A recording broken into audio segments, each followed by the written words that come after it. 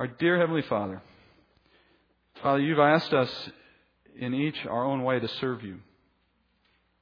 That wasn't the condition for our salvation, and thankfully, Father, it was by grace alone. For we could never have met the terms that you demand. For righteousness escapes us. We were born into iniquity, Father, and we will live in that state, in a body that is doomed to die for the sake of sin, until the time you glorify us and bring us into your presence made new again. But yet, Father, while we are in this state of imperfection, saved by grace and made new in the Spirit while living in the old man, nonetheless, Father, you in your wisdom and in your mercy have found opportunities to make us useful to you. How is it, Father, that sinful flesh can glorify you? How could it be possible that the weak and the worthless can be made useful to the praise of your name? And yet, Father, you do that very thing. You ask each of us, Father, to serve you as a servant would give his life for his master, as you gave your life for us. And you ask us, Father, to serve you so that the things that you intend to accomplish could be done through us, not because of us, not by us, but through us. And through that work, Father, you offer an opportunity for us to receive blessing. Spiritual blessing reserved for an inheritance that can never perish. And even now, Father, blessings of everyday life, the joy that it is to serve you. Lord, I look to the Scriptures this morning under the tutelage of the Holy Spirit, asking that you would guide me so that I teach it properly. I ask, Father, that what we learn would inspire us to be better servants, to be more faithful, more obedient, to serve you with hearts that understand the importance of service. Guide us in all these things, Lord, as we sit at your feet. In Jesus' name I pray. Amen. Well, the foundation for our study of spiritual gifts has been set. Paul laid that foundation for us last week in the first 7 verses of chapter 12. And if I can summarize briefly what we learned that our life of faith in the truth began with and is guided by the Spirit of God. And that same Spirit is at work in each of us, granting us spiritual gifts.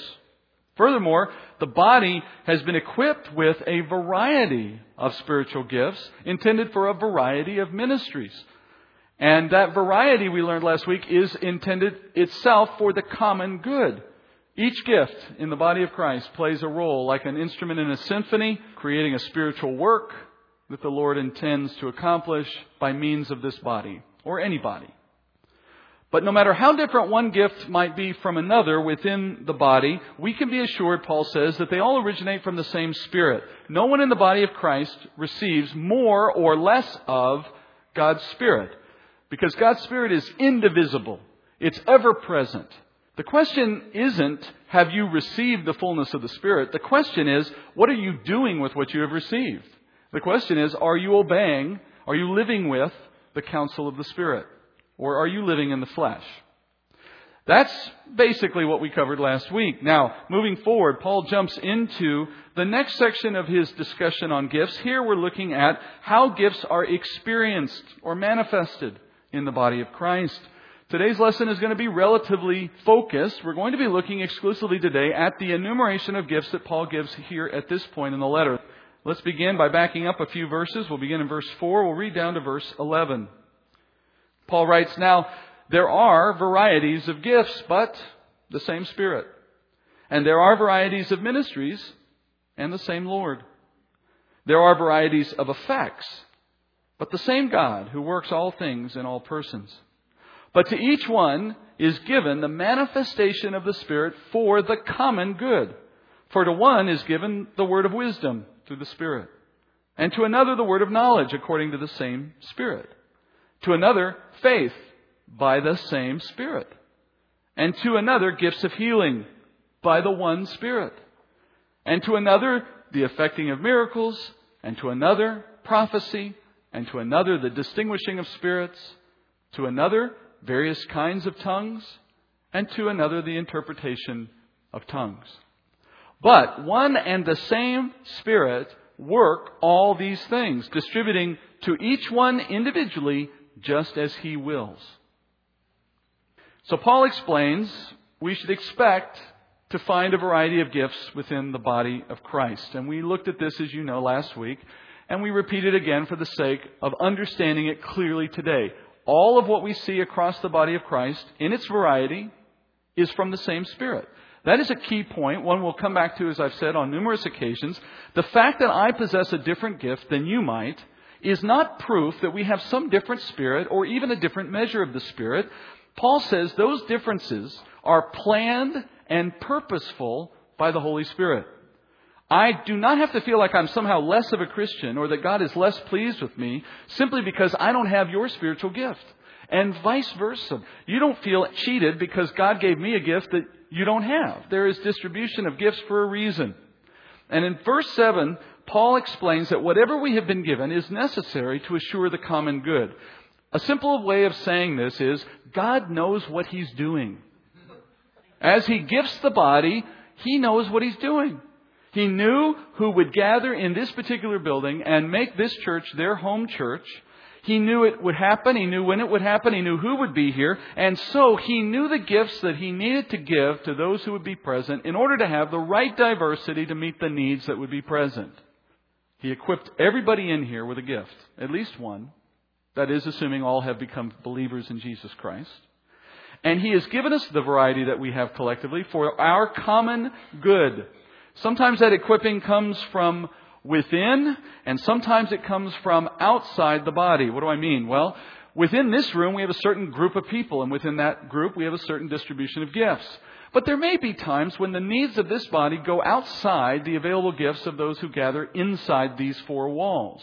When and if that occurs, we can be sure that God has made some accommodation for our need through some outside source of gifting.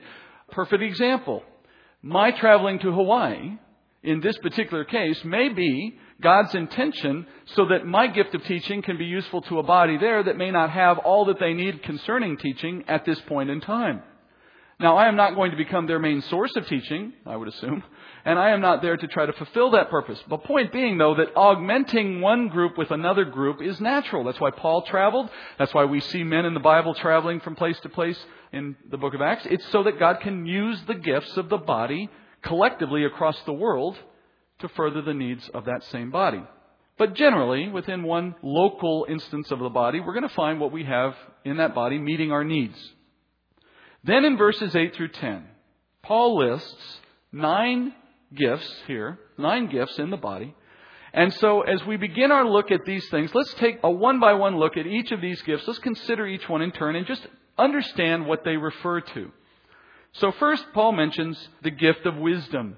Now, wisdom is the ability to come to a spiritually mature perspective on current circumstances.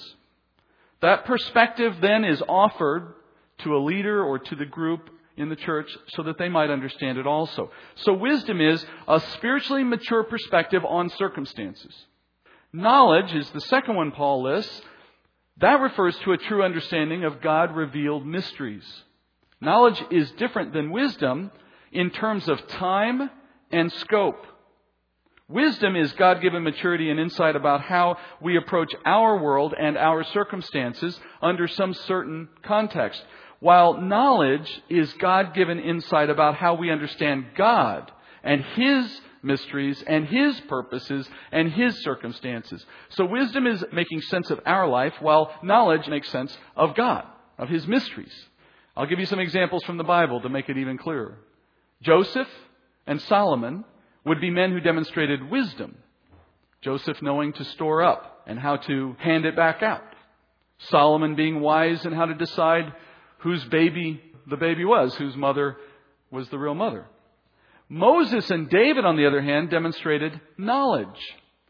They could reveal and explain God mysteries. In both cases, these gifts, whether knowledge or wisdom, they find their purpose for the common good in the way they enlighten and educate God's people. Here again, the point of the gift is to benefit the body, not to make one person look smarter than the rest. Not to make one person look wiser than the rest. The point of it, if it's being used properly, is we're all the wiser for it. We're all the smarter for it. We're all the more educated for it. That's wisdom and that's knowledge. Third on the list is Faith. Now we know from Ephesians 2, verses 8 and 9, that faith is a gift for every Christian in the sense of how we find our salvation as a measure of God's grace. But the spiritual gift of faith is something different. That refers to a supernatural trust in God coupled with a courage to act on that trust. We could say, for example, that Daniel's 3 friends, the ones who entered the fire, displayed the gift of faith because of their willingness to do so without fear of the consequences. That's a gift of faith. Their faith was in what God would do for them should they enter the fire. Or Abraham, maybe the best example in the whole Bible. Abraham's willingness to take his son Isaac to the top of the mountain and sacrifice him is an act of faith in that he knew there were promises directed toward his son that could only be fulfilled if his son were to live. And so Hebrews says that Abraham went up that mountain with the intent to sacrifice Isaac because he trusted that God, being faithful, would resurrect Isaac if necessary in order to keep his promises. And he acted on the basis of that faith. That's a supernatural courage to act and trust in what God has said. Some of us have a greater measure of that than others. Fourth, there's healing. Healing is the supernatural power to end illness in the body instantly. Do not leave off the last word. Healing is the ability to supernaturally heal someone instantly. Progressive healing over time is not a manifestation of this gift. If I lay hands on someone and they get better after that, but they do it over some long period of time, how can we say that the result is the manifestation of a gift versus simply the natural immune system doing its job? We can't, which is why that's not a gift. Because the purpose of the gifts, as we looked last week, is to do something that distinguishes from the natural so that the result is a praise to God. A recognition this is different than the average. An appreciation that God just did something in an unusual way through that person. Aha, that's a gift. And so the speed, the nature of the result is a part of the gift. Now, I don't want to be too dogmatic on this because you could come up with examples in which it's not so much the speed that makes it supernatural, but the very fact that the person could live at all. For example, you could have someone with terminal cancer and be well beyond anybody's reach in terms of medical science. And yet the cancer still goes away in the end as a result of someone's gift of healing. Even if that takes a period of time, we might still extend that to being supernatural because there was no other explanation for how it took place. We just need to be careful with that. There are more than enough ways in which I can abuse this particular gift if I let my definition become too liberal. For example, we know God does heal us in natural ways. When I find myself getting sick and then I find my body getting well later, that's no less God. God is the direct cause of all things. So I can't say, well, in some cases God healed me and in other cases I just got better. There's no separating those two. I simply want to make clear here that the gift of healing, like all spiritual gifts, must by its nature stand apart from natural forms, or it doesn't serve the purpose of a gifting. It is by definition, a spiritual gift is by definition, a manifestation of God's power in a supernatural way. So the gift of healing will always be immediately recognizable as a work of the Spirit, either because of its speed or because in some cases it's a result that completely defies natural expectations. Interestingly, Paul describes this gift in the plural in Greek when it's written here in 1 Corinthians. In other words, it literally says gifts of healings in Greek. That would tell us that Paul means there are many different types of healing gifts, not just one monolithic, singular gift of healing. So you may have the gift to heal a certain illness, and someone else may have a gift to heal a totally different kind of problem, and you can't heal that problem, and they can't heal yours. That would be what Paul is implying. Some Christians debate today whether this gift still exists. And we'll come to this thought on numerous gifts here. But there are those in the church today that said, well, yeah, in the book of Acts and in the first century church, we see people getting healed all the time. But, you don't really see that anymore. And because you don't see it anymore, it must not exist anymore. Well, first of all, the fact that you don't see it doesn't mean it doesn't exist. Exegetically speaking, the way we interpret Scripture is not through personal experience. We interpret personal experience through Scripture. Such that if Scripture says something is true, it's true whether I see it or not, whether I experience it or not. Conversely, if the Bible says it's not true and I think I see it, I didn't see it. We interpret what we know by what it says, not the other way around. And so we know in the book of Acts there were many occasions in which supernatural healing took place as a result of men laying on of hands. And in fact, in the case of Peter, just his shadow cast on you might cause you to be healed. Likewise, there is nothing in Scripture that you or I could find that states that this gift stopped at any point in history. There's no statement to that effect. There's no point in the Bible where it says this is for only this group and never again. So it's hard to make any conclusion based out of Scripture that it doesn't exist. Furthermore, it's hard to say how common it is. The Bible records notable moments in church history, but it doesn't record everything. I don't know how common it was in the early church. I know the book of Acts records it frequently, but then again, the whole point of the book of Acts was to tell a very certain story about very certain things, and it makes sense to us that it would call out the more notable events, right? But between every healing, there might have been weeks or months or years where no one got healed. We don't know. So it's hard to draw a conclusion from Acts for how common it really is or how commonly we should expect to see it. Maybe it was rare then, and maybe that's why we don't see it now. Or maybe we do see it and we don't know that we're looking at it because we're not inclined to think about it. It's impossible for us to determine how commonly people are being healed by the gift of healing in the church today. Are you in every place at all times throughout all continents around the world? No. Are you sure that the internet is capturing all of those events and reporting them accurately for you? Somebody said yes. I need to talk to you about the internet. My point should be obvious, right? We have no idea. So if we sit here today and say, well, it's never happened to me. Well, a lot of things have not happened to you, but they're still true. Or I've never seen it. Well, maybe it's about what you're looking for. Maybe it's more present than you're willing to accept. You know, there were points in Jesus' ministry when even he could not do miracles, we're told, because the people were not believing in him. Could it be that that gift is more present in the body than we've chosen to take advantage of or to avail ourselves of? Could it be that someone in this body actually has the gift and doesn't even know it? I think it's possible. I'm not saying it's likely. But I am saying that from an exegetical point of view, from a theological perspective, we cannot say this gift is gone. And I would venture to say that if we leave open the possibility that it's still in our very midst, we might be more likely to see God put it to work. Next in the list are miracles of mighty works. The gift of miracles. You could say that healing is a miracle, right? What's the distinction? Well, a miracle in this context is any mighty work of God that alters the normal course of natural events. The term miracle is often used to describe any supernatural work of God, but it's also used at times to describe natural occurrences, like childbirth, the miracle of a child. Well, I'm not saying that's necessarily a wrong way to use it, but it gets thrown around a lot. Like in my house, it's a miracle if I volunteer to do the dishes. And that actually does, I think, border on supernatural if that actually happens. But once again, in this context, and to be very specific with our definitions, the gift of miracles is something recognizable as a unique work of God. Elijah, for example, had the ability to work miracles. Moses had the ability to work miracles. Paul and the other apostles had the ability to work miracles. And their ability to alter natural events is something given, we're told, for the benefit of the body. Such an important concept to return to time and time again. These are not parlor tricks.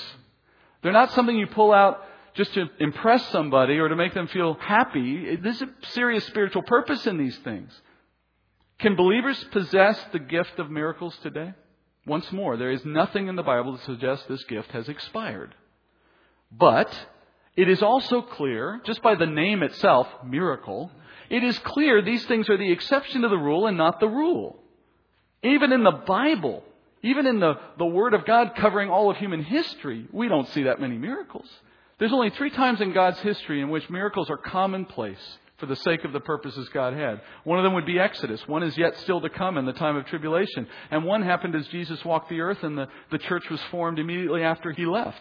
But apart from those 3 moments in history, look at the Bible. There's very rare occurrences of miracles.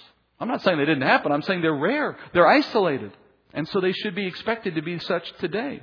So miracles are not common by definition.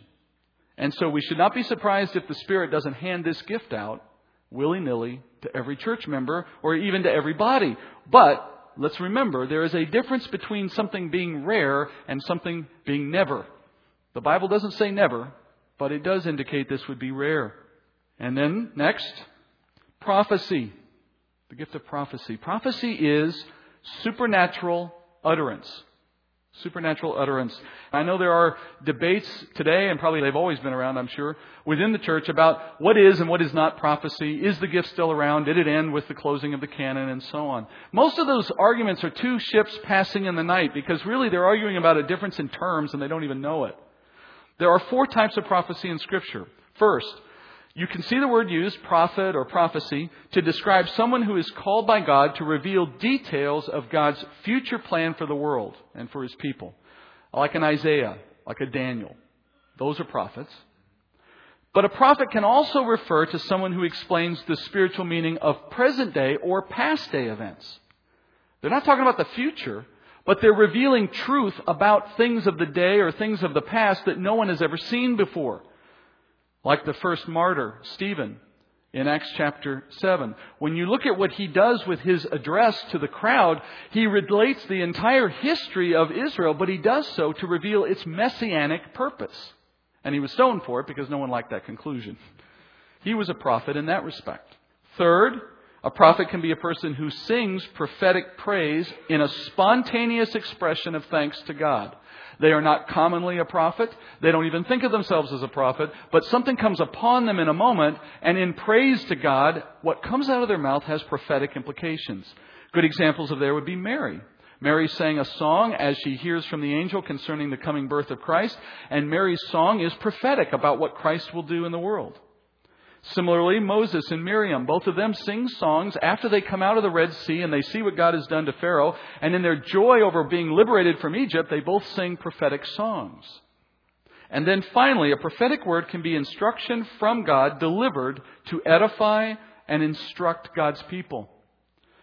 There was a time in Acts 11, you may know this if you know the book of Acts, a man named Agabus. Agabus is a man living in Jerusalem, a believer, and he's sent by God from Jerusalem to Antioch, to the believers who are in Antioch, just to give them a word from God. And the word he brings them is that a famine is coming, get ready for it.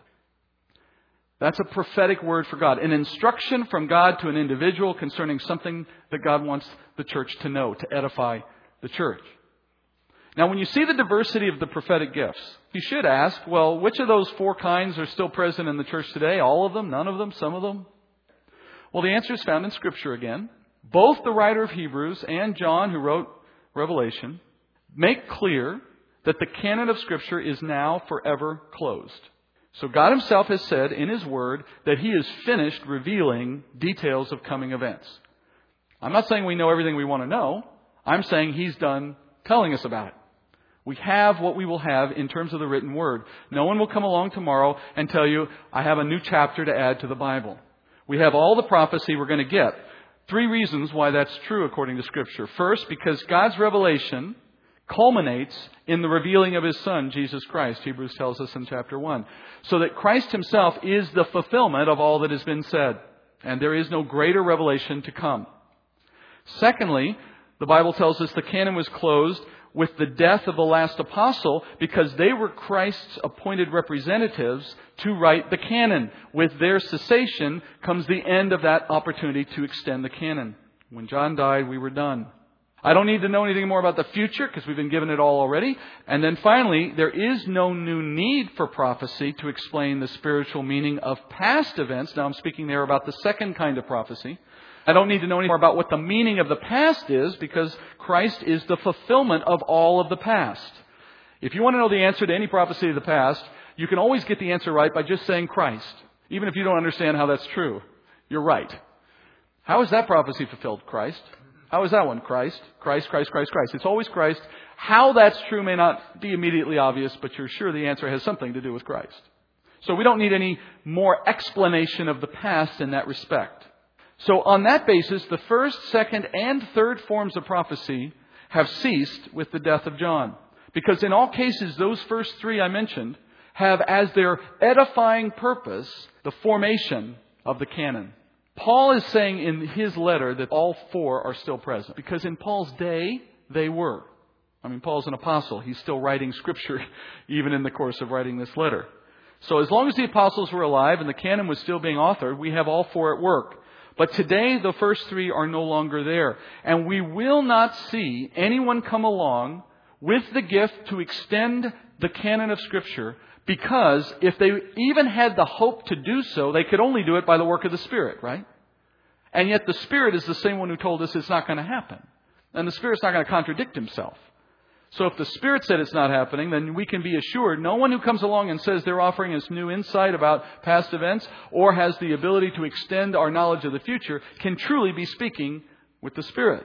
I'm not saying you can't teach from Scripture and explain it better. We're talking about new mysteries.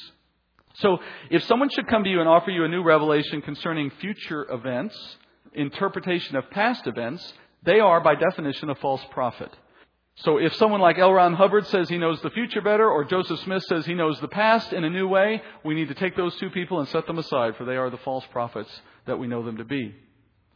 That leaves only that fourth condition, the prophetic word of instruction to the church. There is nothing in Scripture to suggest that the prophetic word of prophecy has ended. We might expect that God would give someone those abilities in the church from time to time.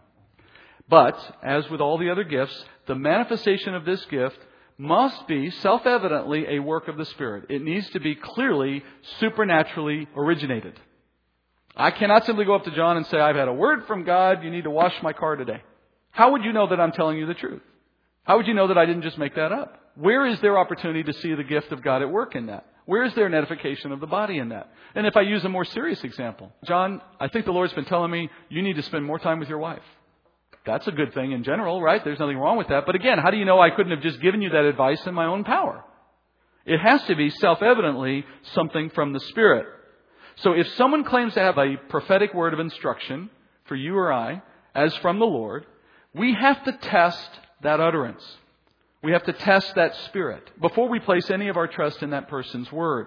So as Paul says, the same Spirit is working in all gifts, is the same Spirit in me that's in you. So if someone comes up to me as an example and they say, Steve, I have a word from you. And this has happened to me, and it does happen from time to time, especially when I'm somewhere new. You know, people want to come up and tell you, I know a word for you. Okay, well, let me hear it. And they'll say what they think. And now the question is that from the Lord? Well, if they're speaking truly with the Spirit of God, then the same Spirit that's in them is in me. Paul's already established that. So it would make sense, of course, that if the Spirit in them is the one saying these words, then the Spirit in me is going to receive them as such and impart upon my conscience the truth of it in some way. How can the Spirit do that? Well, it might show me some piece of evidence to support what they're saying. Or they might bring me that word from two different people so that I understand that through that connection, it's not a coincidence. I'm hearing it too clearly from too many people. When I first made the decision to get into ministry, it came in conjunction with getting out of the military. And at the time I decided to get out of the military, all I knew was I needed to get out. I didn't really understand why. I'd only been a believer a couple of years, and I had no concept at that point anyway of becoming a Bible teacher. I didn't know anything about the Bible. I don't know what I was thinking, but it wasn't about doing this. But as I'm getting ready to leave the military, if you've ever been in the military, you know there's a process to get you out. It's just as painful to get out as it is to get in.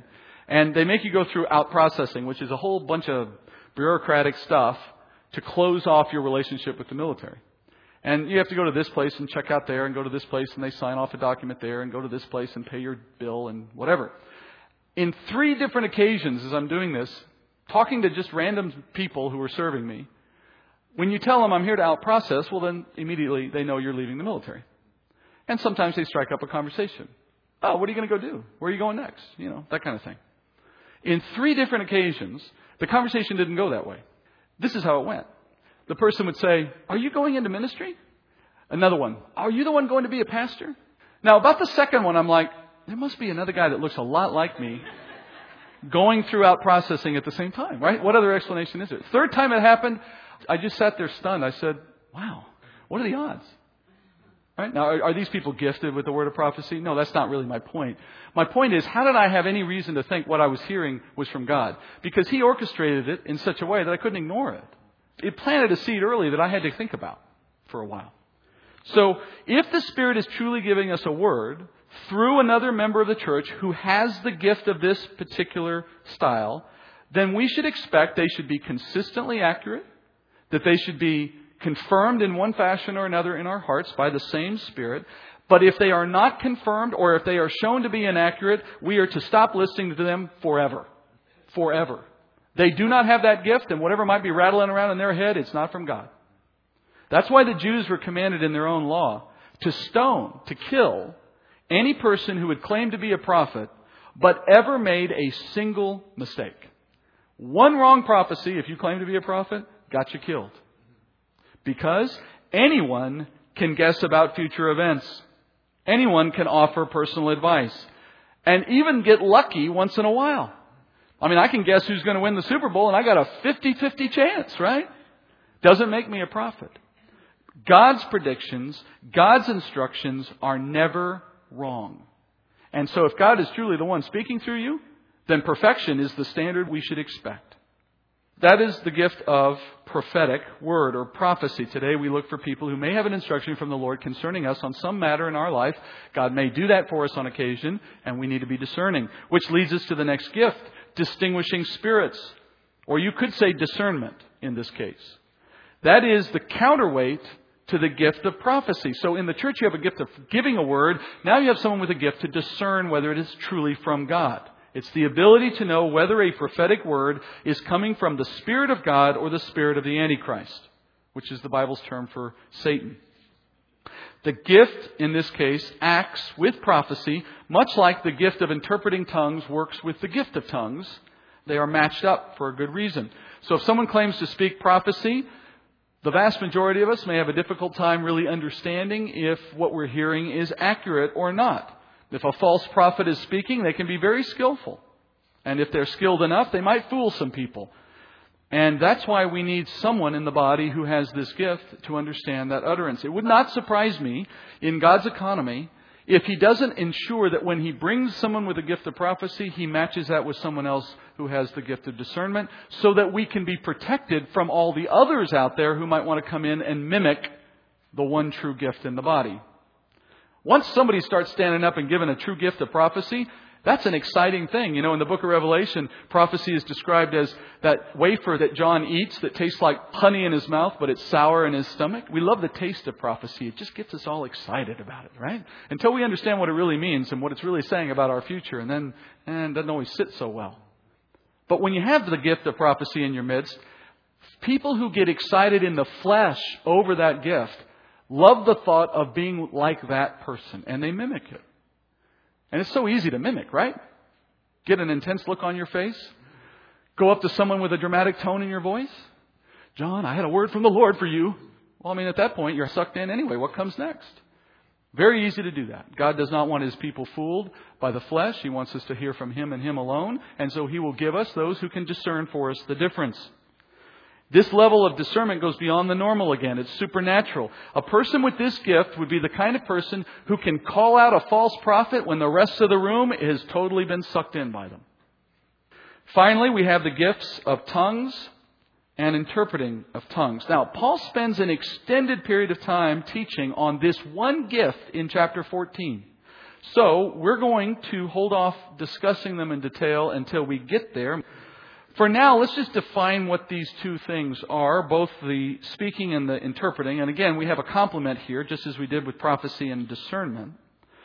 In the Greek, the word tongues is glossa, G-L-O-S-S-A, and it literally is the Greek word for foreign language. You can use the term foreign language instead of the word tongue. If you know how to speak a foreign language, then if we were to say it in Greek, you know a tongue. That's what we're saying. Likewise, interpreting a tongue means understanding a foreign language. So if you grew up a native English speaker, but you took a few Spanish classes in high school or college, and you did enough work to pick up on the language, you may not be good at speaking it, but you may be one of those people who, when they hear it spoken, they can more or less understand what's being said. In a sense, you have an ability to interpret that tongue. I'm not saying you have a spiritual gift. I'm just saying, in terms of defining the terms, that's what the term means. To be able to understand a foreign language. And then by that understanding of it, be able to tell someone else what you heard, interpreting it. We're going to wait till chapter 14 to understand how and why this gift is given in the body of Christ. For now, I just want to note that all the references to gifts that exist in 1 Corinthians and all the places Paul talks about gifts, there is only one spiritual gift that Paul always includes in every list that he makes of spiritual gifts. The one gift that's repeated every time, and it's the only one that's repeated every time, is the gift of tongues. That should tell you something about the importance of this gift in the purpose Paul had in writing. And we'll come back to that, as I said, in chapter 14. Speaking of the lists of gifts, we're going to end today looking at the list from the perspective of what it means that there is a list. This list in verses 8 through 10 is one of several such lists in the New Testament. He gives multiple lists in 1 Corinthians. This is just one of them. And then again in Romans 12 and again also in Ephesians 4, Paul makes lists of spiritual gifts. In every case, the list is at least a little different, and in some cases it's very different. On 3 different occasions in 1 Corinthians alone, Paul gives different lists of gifts.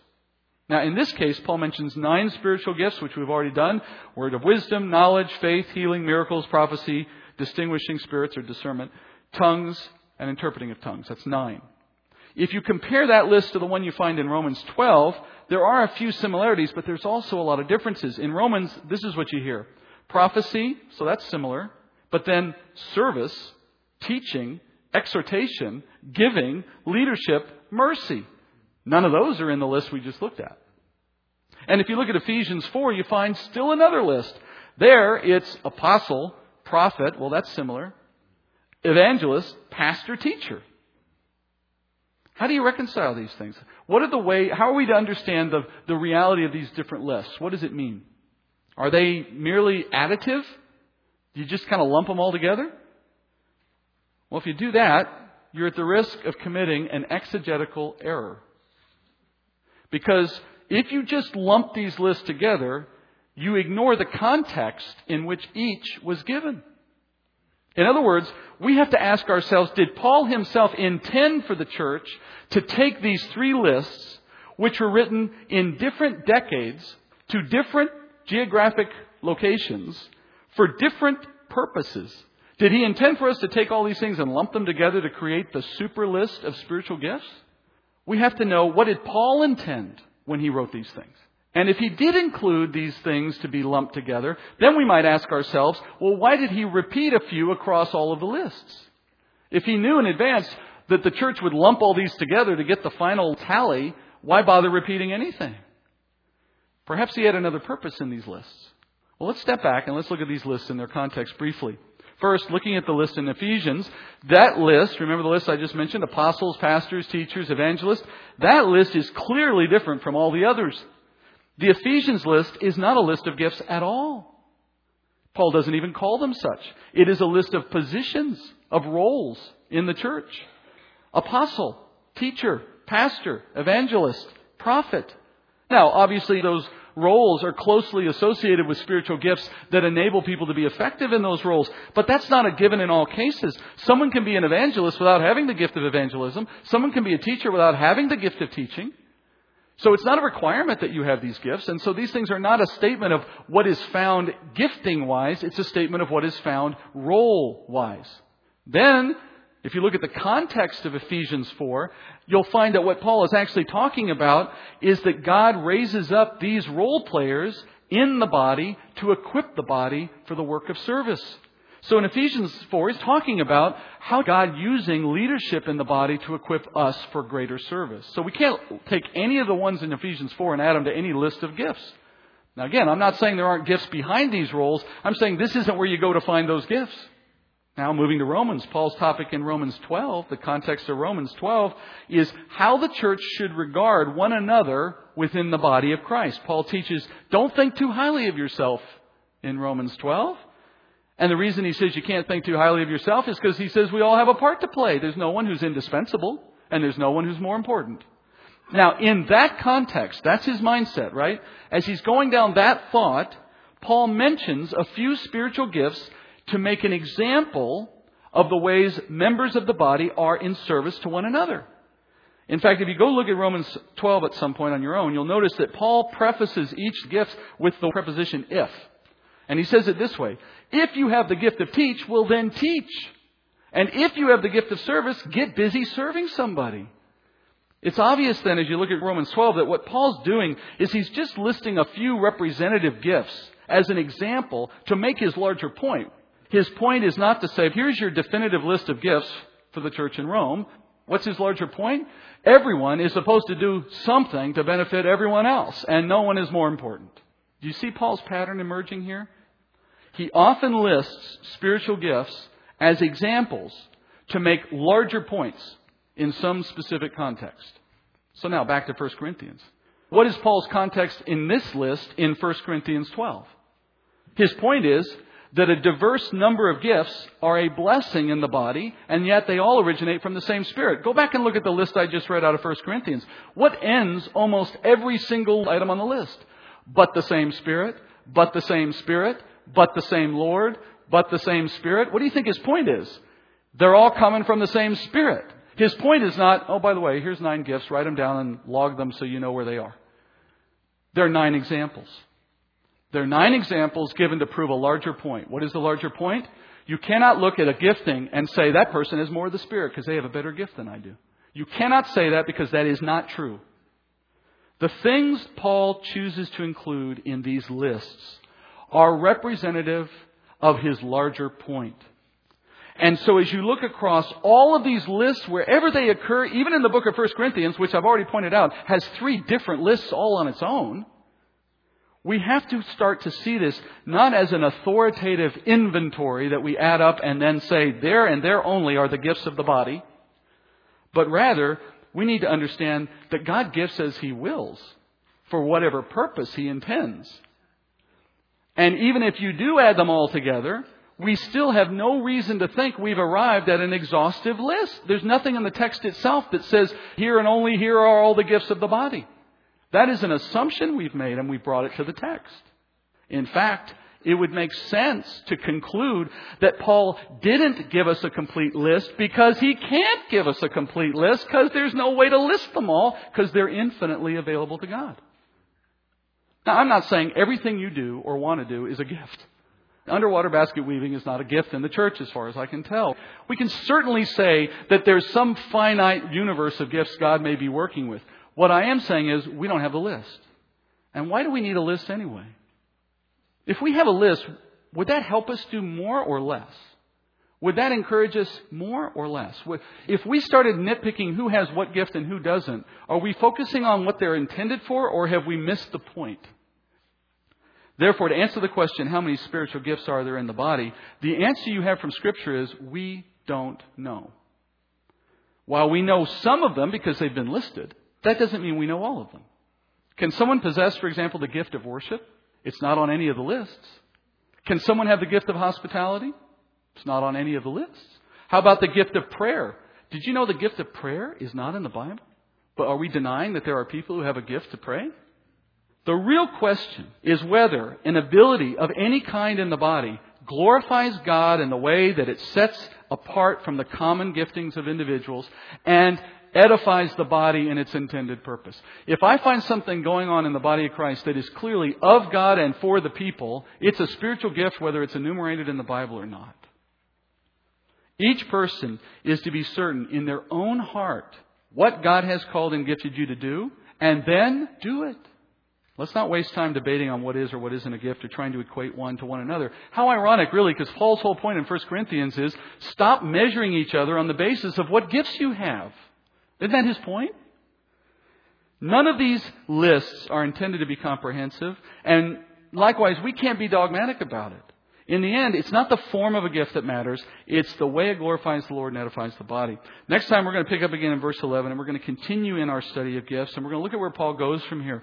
But as you go out from here, if you've always thought, when I look at the list, I can't find anything that I think God is working in my life to accomplish, then you might have been the victim of this strict constructionalist mentality about gifts. You may be one of these people that has been ruled out from the list of gifts because we've treated it as a definitive list. Think more broadly. Is there something about your life that demonstrates God at work in such a way that it glorifies Him and edifies the body and is clearly of Him? And when you know that thing, serve in it and watch what happens. Don't let anybody define you out of an opportunity to serve God. Let's go to the Lord in prayer. Dear Father, I pray, Father, that our giftings are self-evident. First to us, so that we would know them and use them and not let them lay dormant. But then secondly, Father, that our giftings would be put to work for the benefit of this body. And not everything we may choose to do is a gifting, Father, and not everything we do well is a gifting, and we know that. Let us put our time and our effort into those things that truly glorify You, knowing that as we each play that instrument that You've assigned, the collective sound pleases your ears. Lord, I also pray we'd have mercy, grace, patience for each other in this effort of learning and using our gifts. We wouldn't make perfection a standard. That we wouldn't cause anyone who serves in the weakness of their abilities and within the limits of what you've given them to feel any less a member of this body, any less valued. That we'd never turn away the heart that wants to serve simply because we found a more professional way to get something done. Let us make sure we're building up people and not the building or something else of lesser value. Lord, I ask that you would give us that heart, a heart that wants to serve and wants to receive service and wants all these things for your glory. We pray these things, Father, in Jesus' name. Amen.